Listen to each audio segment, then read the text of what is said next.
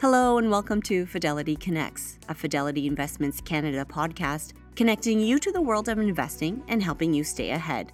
Today we're bringing you a conversation from Fidelity Canada's Vision 2024 event in Toronto. Vision offers insights from our portfolio managers and investment experts and provides their comments on the current market environment, Fidelity's investment process, and our global research network operation. The following conversation is with Fidelity Canada's CIO and portfolio manager Andrew Marchese. He discusses the current state of the market, provides his insights for 2024, and introduces the new Canadian Long-Short Alternative Fund. Andrew also shares some slides with the live audience.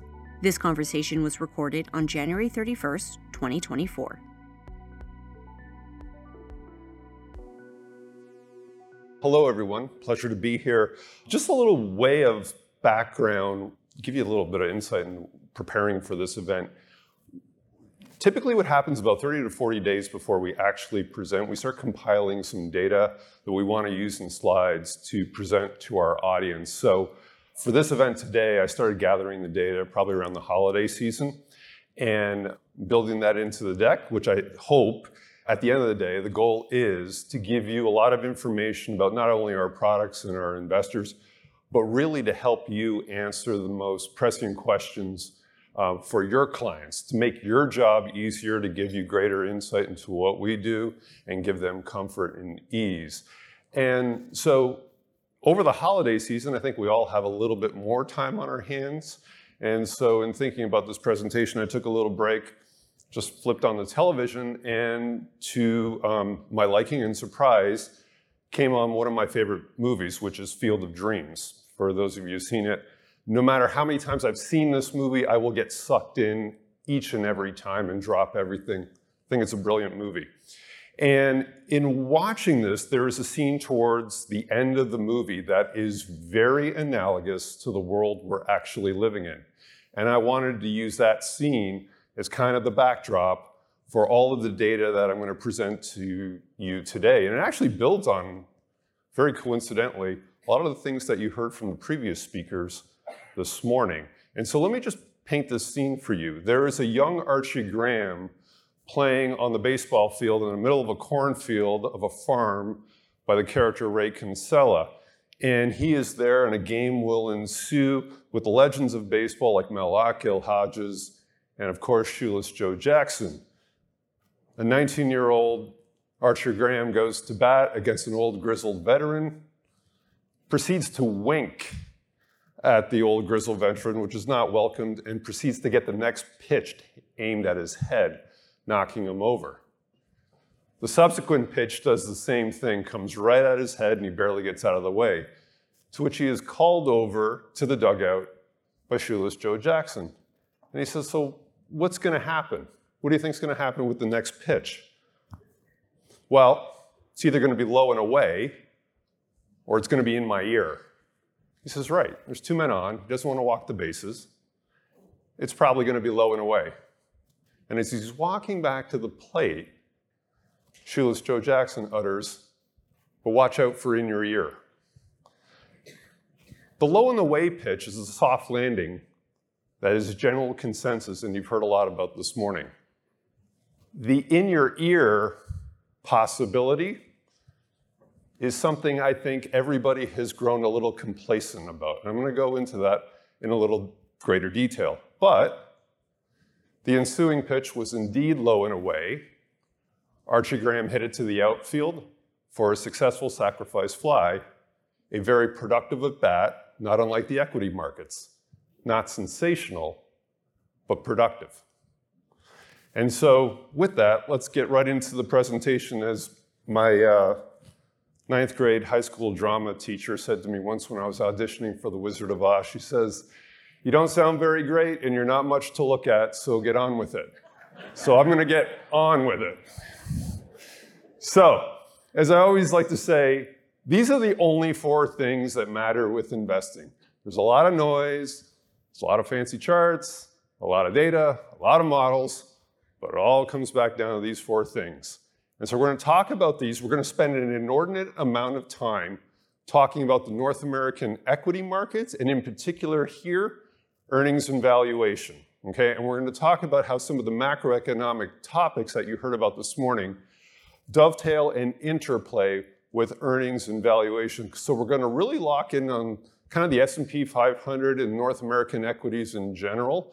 And I'm going to build for you a scenario that I think that where I think consensus may be mostly right, there is a possibility that we've grown too complacent on a tail event.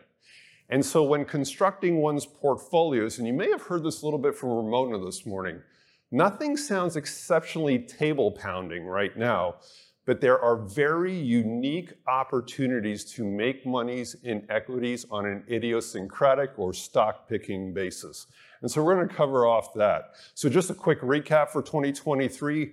Listen, it was really bolstered by falling inflation, easing financial conditions late in the year. The Fed pivot that was talked about on December 13th allowed kind of that all-everything rally, that kind of beta rally that we saw across the globe. But largely speaking, as we all know, the cap-weighted indices radically outperformed the equal-weighted indices. Market returns were led by the Magnificent Seven. Was that justifiable? Well, historically, the market moves based on earnings and multiple expansion. Those collection of stocks had better than market earnings growth, and as a result, actually really produced a lot of cash, and the multiples expanded in kind. So was it justifiable? Probably. Are current valuations a little stretch? Probably.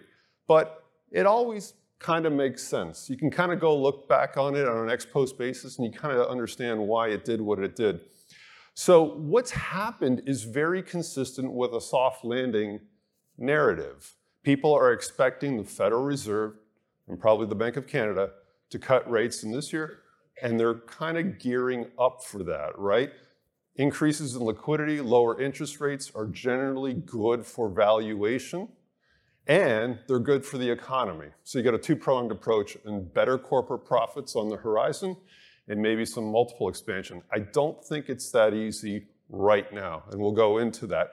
But more or less, I would say it is imperative for corporate profits to come through because I think the likelihood of multiple expansion from where we sit today is very, very minimal. We are pricing in some expectations of improvement in corporate profits. And I'm not talking for a select group of tech stocks. I am talking about the larger market. That needs to come through. So as Ramona said, it's going to be a stock picker's market around earnings. And for Fidelity, that's a really, really good place to be in. So, but the economic backdrop maybe doesn't look as encouraging. We have low-grade growth, leading economic indicators like the PMI manufacturing and services don't look that great. Manufacturing is still contracting. Last year, I think the reason why the consensus got it wrong on the recession was really one of the reasons was the consumer really hung in there in a very, very big way and dipped into excess savings. And excess savings are completely drawn down now. So it's going to be even more imperative on the horizon to drop interest rates, maybe to back down to pre-COVID levels and kind of stimulate the economy again on the consumer side. One thing I talked about in the presentation that I gave in Florida back in October is the one thing that didn't confirm a recession and still hasn't is unemployment moving up. And one could, if history was any guide, if unemployment were to move up about 50 basis points off not only a cyclical bottom, but a secular bottom in the United States, one could basically surmise it would be very likely to move up another 200 basis points, that is. That's not cataclysmic, but it does show you if the correlations hold relative to history, there will be pressure on corporate profits ahead. That hasn't happened yet. What's very interesting to note, though, if you just kind of detach yourself from the data and listen to some of the corporations talking and what they've posted, in December and January, at least from my impression, there's been an inordinate number of announced layoffs. So it's something that still bears watching. And we're going to go into shortly some of charts and how this has been dictated in history. Now, one of the things I talked about in the field of dreams analogy was maybe a productive market, if not sensational. If you look on a historic basis, market cycles, generally rhyme over time. The leadership generally rhymes based on where we are in early, mid, late, or recessionary periods of the cycle. But if you really wanted to put market returns into two buckets and look at the characteristics they share, and then kind of allow yourself to think, what kind of environment does the current one most resemble? Well, there's two types of market returns. There's market returns that are really outsized, those 30+% years, and similarly, huge drawdowns of 30+% or more. What they have in common, particularly on the upside, is they're led by multiple expansion, either off of a bust. Okay, so think March 2003 was the start of a new economic and investment cycle. March 2009, price leads earnings. We anticipate a multi-year profit cycle occurring. Multiples get ahead of that in kind. The stock market moves before the economy and corporate profits actually show up. Those are usually really, really big years in the market. Okay, it's important to get them right. They're also characterized by beta, small caps, really indiscriminate type stock picking, right? Just own something. Everything's going up. The more speculative, the higher beta, or the smaller cap it is, the more you want to own it. The bigger the bust, the bigger the boom. On the flip side, the other tail, negative, you get both compression and a radical drawdown in corporate profits. The multiple may also compress because of some systemic risk. Let's look at the other bucket. The other bucket is kind of a normalized market outcome. So if you look at 100+ years of market history, and you were to put the histograms of annual 12-month returns into those, it kind of resembles a normalized distribution. And so you're within one standard deviation, plus or minus. Those types of markets tend to be led with the expectation around profits that are either minimally revised and a market multiple that doesn't move a lot. Because you're either there, profits got to grow into it, or expectations that are set forth by analysts on Wall Street and Bay Street are more or less met. Now, going into 2024, the expectations for profit growth for the S&P 500, roughly 11-12%. Bar set kind of high, coming off a little bit of a profit contraction in 2023. Now, I would argue, if you make that number great, there's probably more upside to the market. Even if that number is negatively revised, which more often than not it is. Typically, Wall Street analysts are too optimistic coming into any one year. That number is negatively revised, but I would argue if the number is 5, 6, or 7% earnings growth, market can probably withstand it. Flip side is, if you get into something like 2, 1, 0, negative, we're not priced for that, okay? And that's why you get in kind of that normalized range, either slightly negative, slightly positive, until we get to the point where the economy gets re-stimulated and you're off to the races again. Keep that in mind. The bigger the bust, the bigger the boom. If you don't have the bust, you really can't have the boom. You kind of just grind along. This current environment feels more like the second, the green box to me. So a couple of risks kind of going out here. And I think part of the reason, the first one's negative, the second one's positive. I think one of the reasons why everything was cheered so well in December with respect to the Federal Reserve's pivot announcement. If you look at corporate and consumer debt, particularly in this country, on the consumer side, in the US it's been termed out a little bit more, but there is a big credit burden coming this year and particularly in 2025. Now, I never thought there was any risk that we wouldn't see interest rate cuts either this year or in 2025. So the worst case scenario from a credit perspective for people having to refi or business having to refi at much higher rates would actually be real. I didn't think that was a real plausible scenario, but I think that was it. If inflation is not dead, and for some reason that, again, nobody is really talking about today, those 3 interest rate cuts actually never come to fruition this year, this credit problem becomes bigger, much bigger, and it puts risk under everything kind of going forward. It's something to pay attention to. So as I kind of said before, I get very uncomfortable when everybody's kind of reading from the same playbook. And I think we always have to keep in mind things don't always work like clockwork. The other one is probably more of a secular theme around technology. What if this cycle is indeed different? And this cyclical portion is actually being masked in a bigger secular bull market, and it revolves around technology. Somebody alluded to it this morning in terms of increased productivity, which is good for corporate profits, keep inflation under wraps, and you get this disconnect in the future from nominal GDP and inflation. If you look at all cycles going back in the post-World War II era, there's about a 72% correlation coefficient between nominal GDP and inflation.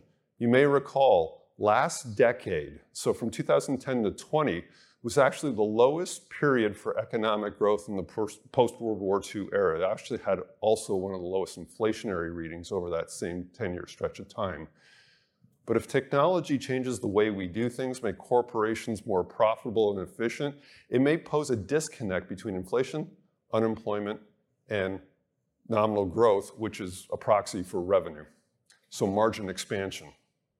That's a really interesting thought. It's been yet to play out. There are people talking about it, and we'll monitor it very closely as we go forward. So into the economy itself, I don't want to dwell on this too much. I want to talk about the economy as it relates to the market and profits. So where do we sit in the economic cycle? In the developed nations across the world, very much in the late cycle, okay? And this has been a prolonged late cycle. I talked about consumer spending, maybe prolonging that a little bit. There's a host of other factors that have gone into this.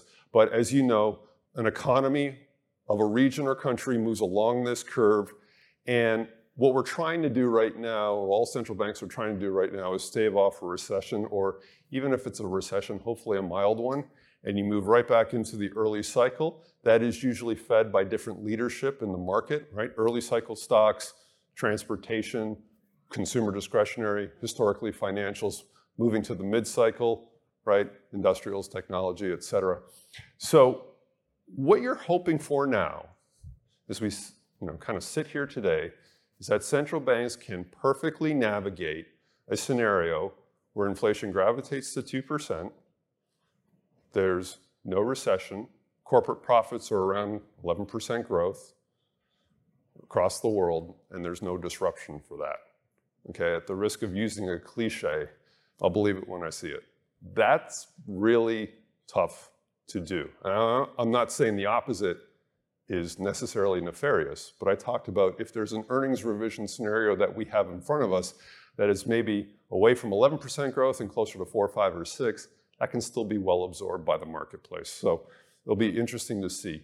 This slide, I want to spend a little time on this. I've shown this before, but I want to do it in a little bit of a historical context as it relates to the market. So the dotted lines on here show the real Fed funds rate and how restrictive current monetary policy is. The solid line is the natural rate of interest, the interest rate which perfectly balances inflation and growth.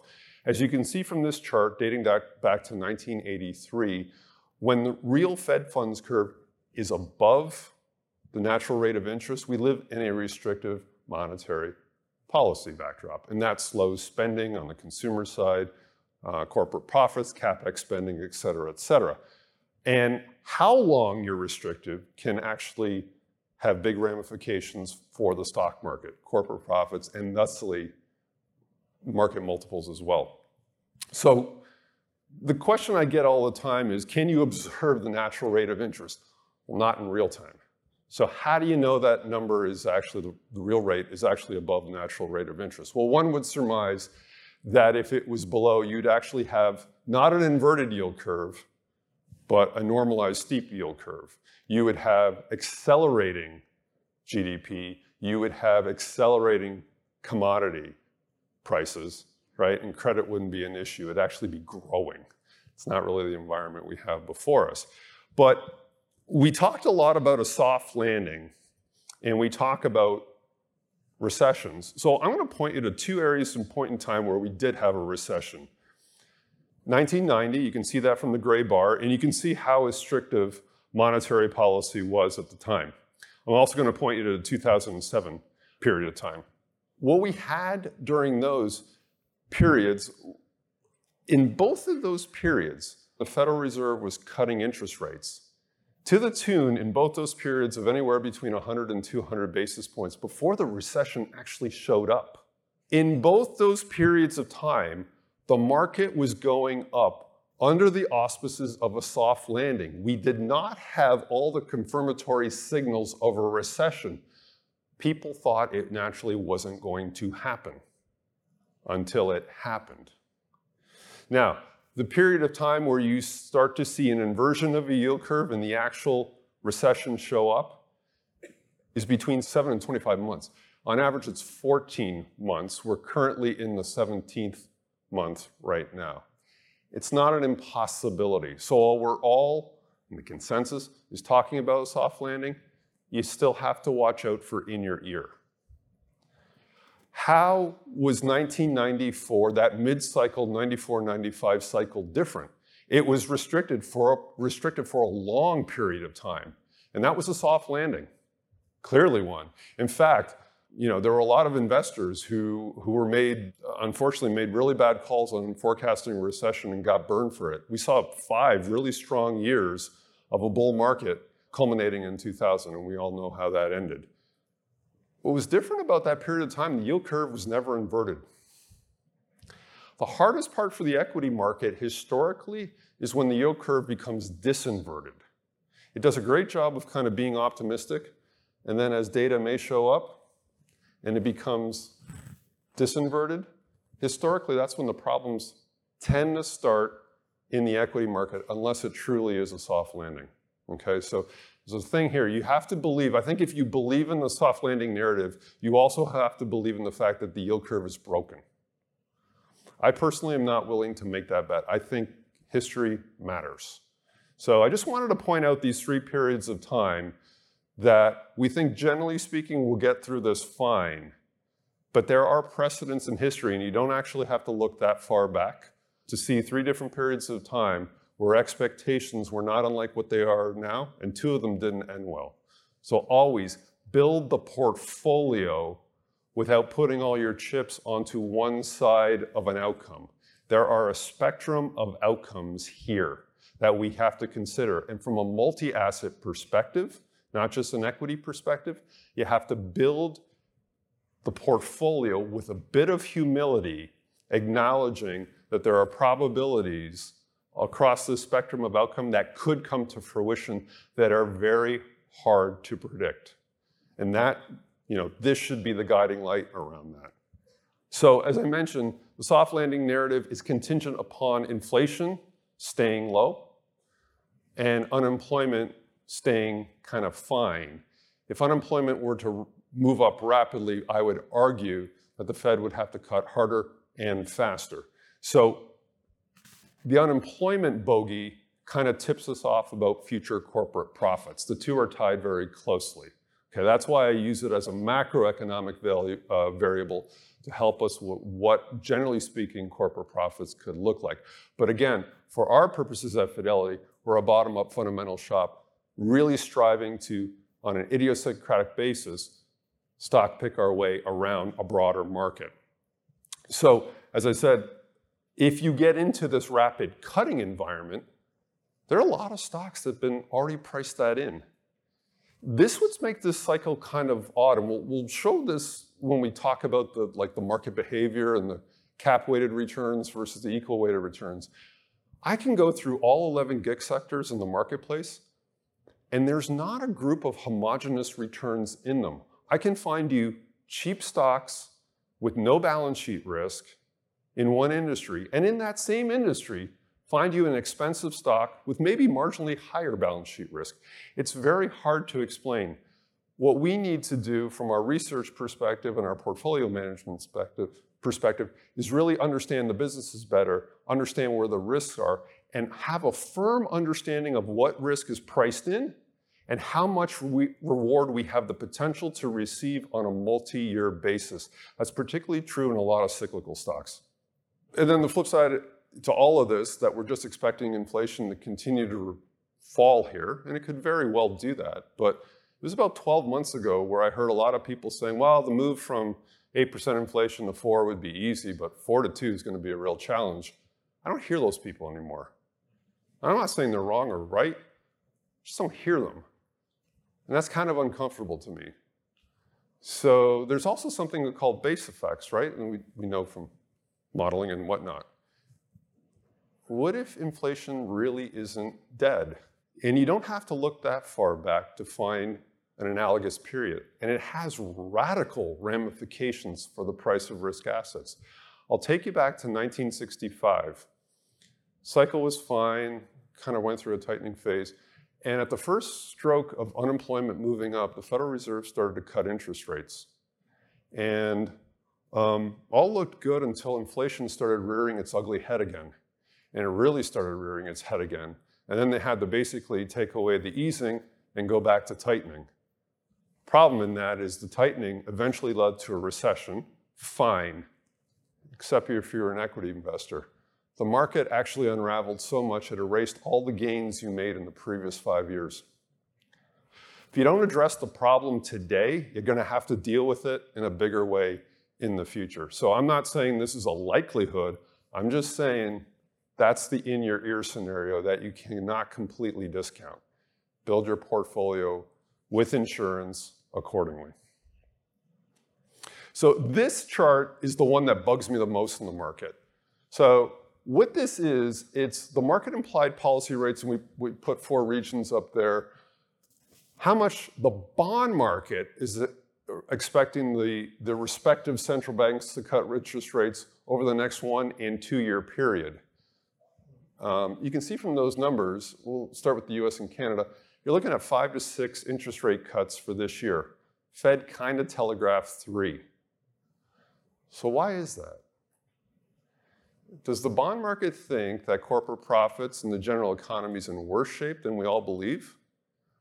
It's about interest rate expectations as it is as much around a forecast. And then you see about another 2 to 3 cuts in 2025. That would get us back to levels of interest rates kind of in that pre-COVID area where we had a fair amount of disinflation. So maybe it's right. But right now we have a backdrop, a leading economic indicator backdrop that is commensurate with about or consistent with 1% GDP. We have no signs of systemic issues, right? And maybe consumer spending's at a peak, but there's wealth effect. Everybody's kind of fine, everybody's employed. But it's something to look out for. This is the one that bothers me the most because I'm wondering if something's worse off than we think. If the bond market's right and the Fed has to really act, it kind of leans me to believe there's going to be something worse in the corporate profit outlook in the back half of this year. But we'll see. This is the one that this is the one that keeps me up at night because something's not jiving with a general impression of the economy. And if we look at BAA corporate spreads, and you look back to those same 3 periods I talked about, 89, you can look back to 94, you look back to 2007, and where we are currently, there's not a lot of risk priced into the market. Now, that doesn't mean something's going to show up on our doorstep tomorrow, in a week, in a month, or even this year. I'm a big believer in mean reversion. You just don't know when. So if risk is mispriced, think about that in your multi-asset allocation. Okay? Diversification will be key because this, to me, kind of at some point, you need to experience some mean reversion on this front. This is the other one I showed in Florida.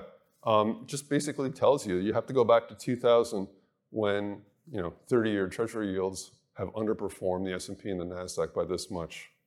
Okay. Another thing to think about in the fixed income, I won't repeat fixed income arena. I won't repeat what Stacy and Jeff kind of went into. But again, if you're a believer in mean reversion, something needs to change here. figure out the scenarios where it could possibly change. So we always get asked about valuation. Valuation doesn't tell you when something is going to happen. It just tells you by how much something could happen at some point in the future. Right now, valuation for me is not a deal breaker. It looks a little high in certain areas of the market. Certainly the cap-weighted index with the S&P north of 20, it's being led by a certain group of stocks that, for both reasonable and unreasonable reasons, have kind of run ahead and been priced up considerably. But where I really think you have to kind of weigh what is being priced in is going back to that slide on interest rate cuts. If interest rate cuts need to be more aggressive, is the worst really priced in to some things, particularly in a cyclical vein in the market? And that will kind of work hand in hand with profits. So as I mentioned earlier, the best years for market returns actually come when you have multiple expansion leading the way by double-digit percentage points. It's kind of not the environment we have before us here.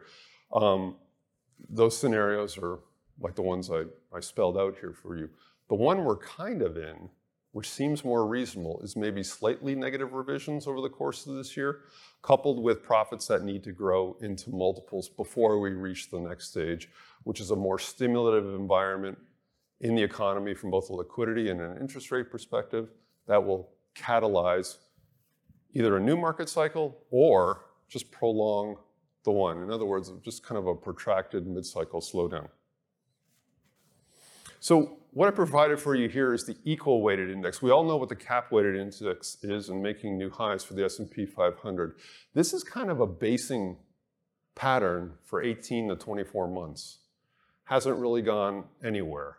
I would argue at some point when we're feeling better about the world, the money has to move from more expensive stocks, things like the Magnificent Seven, the things that have kind of been let go, and you will get kind of a rotation, maybe not orderly, but you will get a rotation to have greater breadth in the market. From a portfolio management perspective, we like better breadth. Narrow breadth makes us nervous. It also makes our job very difficult to stock pick around a benchmark such as this. But we have to remain patient and disciplined about the opportunities that we see before us on price. But the other thing that makes me kind of pause in this whole thing, are we starting a new investment cycle, or is it just kind of a, either a mid-cycle slowdown, or maybe we're moving into something a little bit more nefarious? Small caps haven't confirmed. They're still about 19-20% from their highs. This always works when you're embarking on a new investment cycle, economic cycle. And we're kind of moving around, basing out here. So a lot of indecision based on a very difficult environment we're all kind of dealing with. From a valuation perspective, I pointed this out before. The two big ones, information technology and communication services, which have quasi-technology companies in them. The PE is one thing. These are actually trading at negative equity risk premiums. Not a lot of value in there. What Ramona said about looking at things like maybe in energy or more income and yield-bearing instruments kind of looks interesting to me on a relative basis. The visibility of their earnings, dividend streams is extremely high.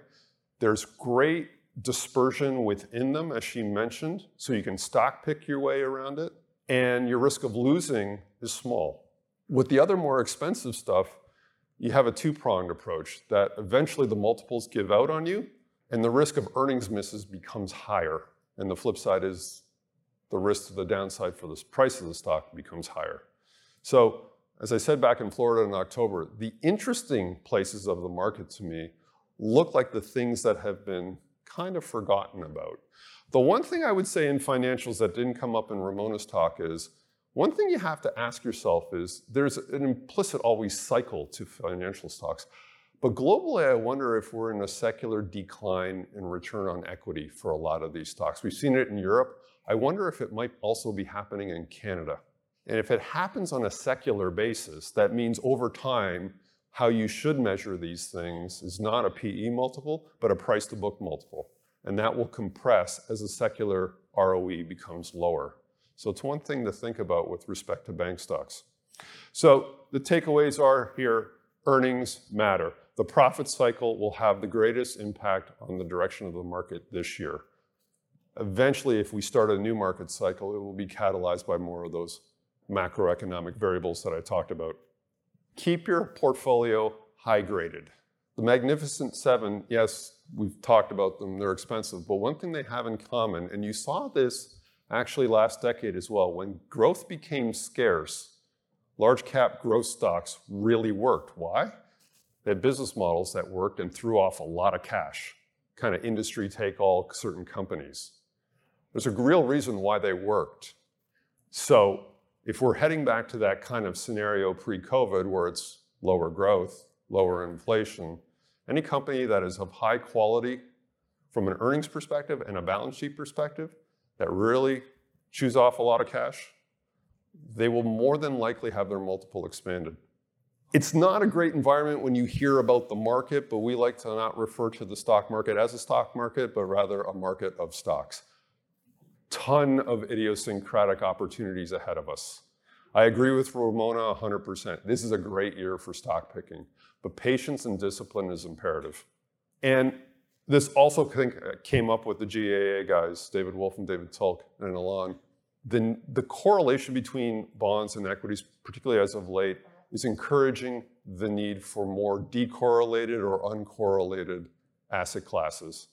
The other thing, because of the nature of the equity markets, our liquid alternatives and the employment of shorting, I think opens up advisors, our clients, our prospects to taking advantage of the full suite of Fidelity Canada's research. I think that's very powerful. It will allow us to exploit opportunities from an idiosyncratic stock selection that we otherwise cannot do in long-only portfolios. And so with that, I will conclude my statements and I'll leave you with a clip from the movie. Just remember, we're planning for one thing, but you cannot always disregard something that could come out of left field. Thank you very much for your time. It was a pleasure as always. Thanks for listening to the Fidelity Connects podcast. If you haven't done so already, please subscribe to Fidelity Connects on your podcast platform of choice. And if you like what you're hearing, leave a review or a 5-star rating. Fidelity mutual funds and ETFs are available by working with a financial advisor or through an online brokerage account. Visit fidelity.ca/how-to-buy for more information. While visiting fidelity.ca, you can also find information on future live webcasts. And don't forget to follow Fidelity Canada on Twitter and LinkedIn. Thanks again. See you next time. The views and opinions expressed on this podcast are those of the participants and do not necessarily reflect those of Fidelity Investments Canada, ULC, or its affiliates. This podcast is for informational purposes only and should not be construed as investment, tax, or legal advice. It is not an offer to sell or buy or endorsement, recommendation, or sponsorship of any entity or security cited. Read a fund's prospectus before investing. Funds are not guaranteed. Their values change frequently, and past performance may not be repeated. Fees, expenses, and commissions are all associated with fund investments.